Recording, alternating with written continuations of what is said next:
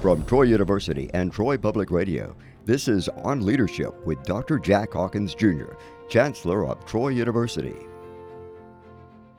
A recent poll reveals that 65% of Americans believe our nation is more divided along ideological lines than at any time in our history. Yet, that same survey also reveals 90% of us believe strong leadership is vital for success. This is not a new idea. In fact, Thomas Jefferson said more than 200 years ago that the preservation of our democracy depends on developing a cadre of leaders with integrity, ability, and vision. And we at Troy University embrace leadership development as vital to our culture and to our mission. Developing the next generation of leaders is our duty and one of our top priorities at Troy. We spend a lot of time with students eager to learn about leadership lessons, but not all learning is relegated to the classroom, and not all students are enrolled in college. And that's why it will be my honor to speak with you on the topic of leadership development over the coming months. The United States enjoys a rich tradition of leadership. Our history books are filled with names of great patriots like Washington and Adams, military leaders such as Eisenhower and Patton, and statesmen such as Roosevelt and Truman.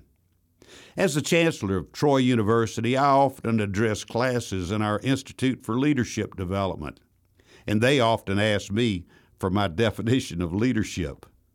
And while there are almost 1,000 definitions of leadership, my answer to them is relatively simple, yet also far-ranging in scope. Simply stated, leadership is the management of hope.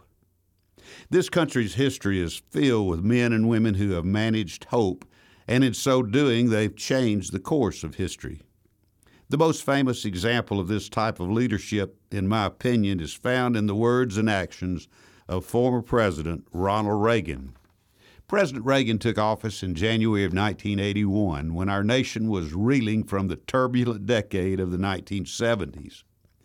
That era was marked by the Watergate scandal, the end of the war in Vietnam, crippling inflation, and the Iran hostage crisis, among many other great problems in our society. No doubt, the United States had lost stature on the world stage, and our nation needed to be reminded to never lose hope. President Reagan reassured the nation that he was in charge and that once again we could become that shining city on the hill. He gave us hope that the Cold War was in its last days when he urged the leader of the Soviet Union, quote, "Mr. Gorbachev, tear down this wall." He made that speech at the Brandenburg Gate in Berlin in 1987, and within 2 years, the Berlin Wall came tumbling down.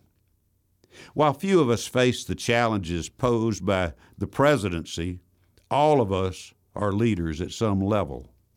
If you teach Sunday school, you're a leader.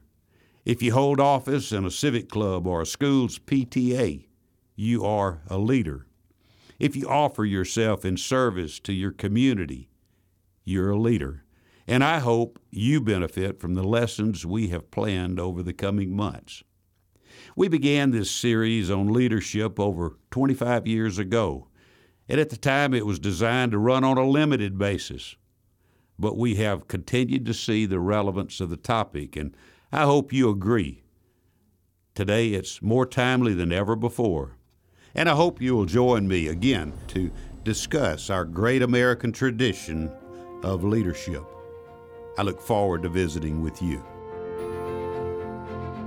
You've been listening to On Leadership with Dr. Jack Hawkins, Jr., Chancellor of Troy University. On Leadership is available wherever you get your podcast.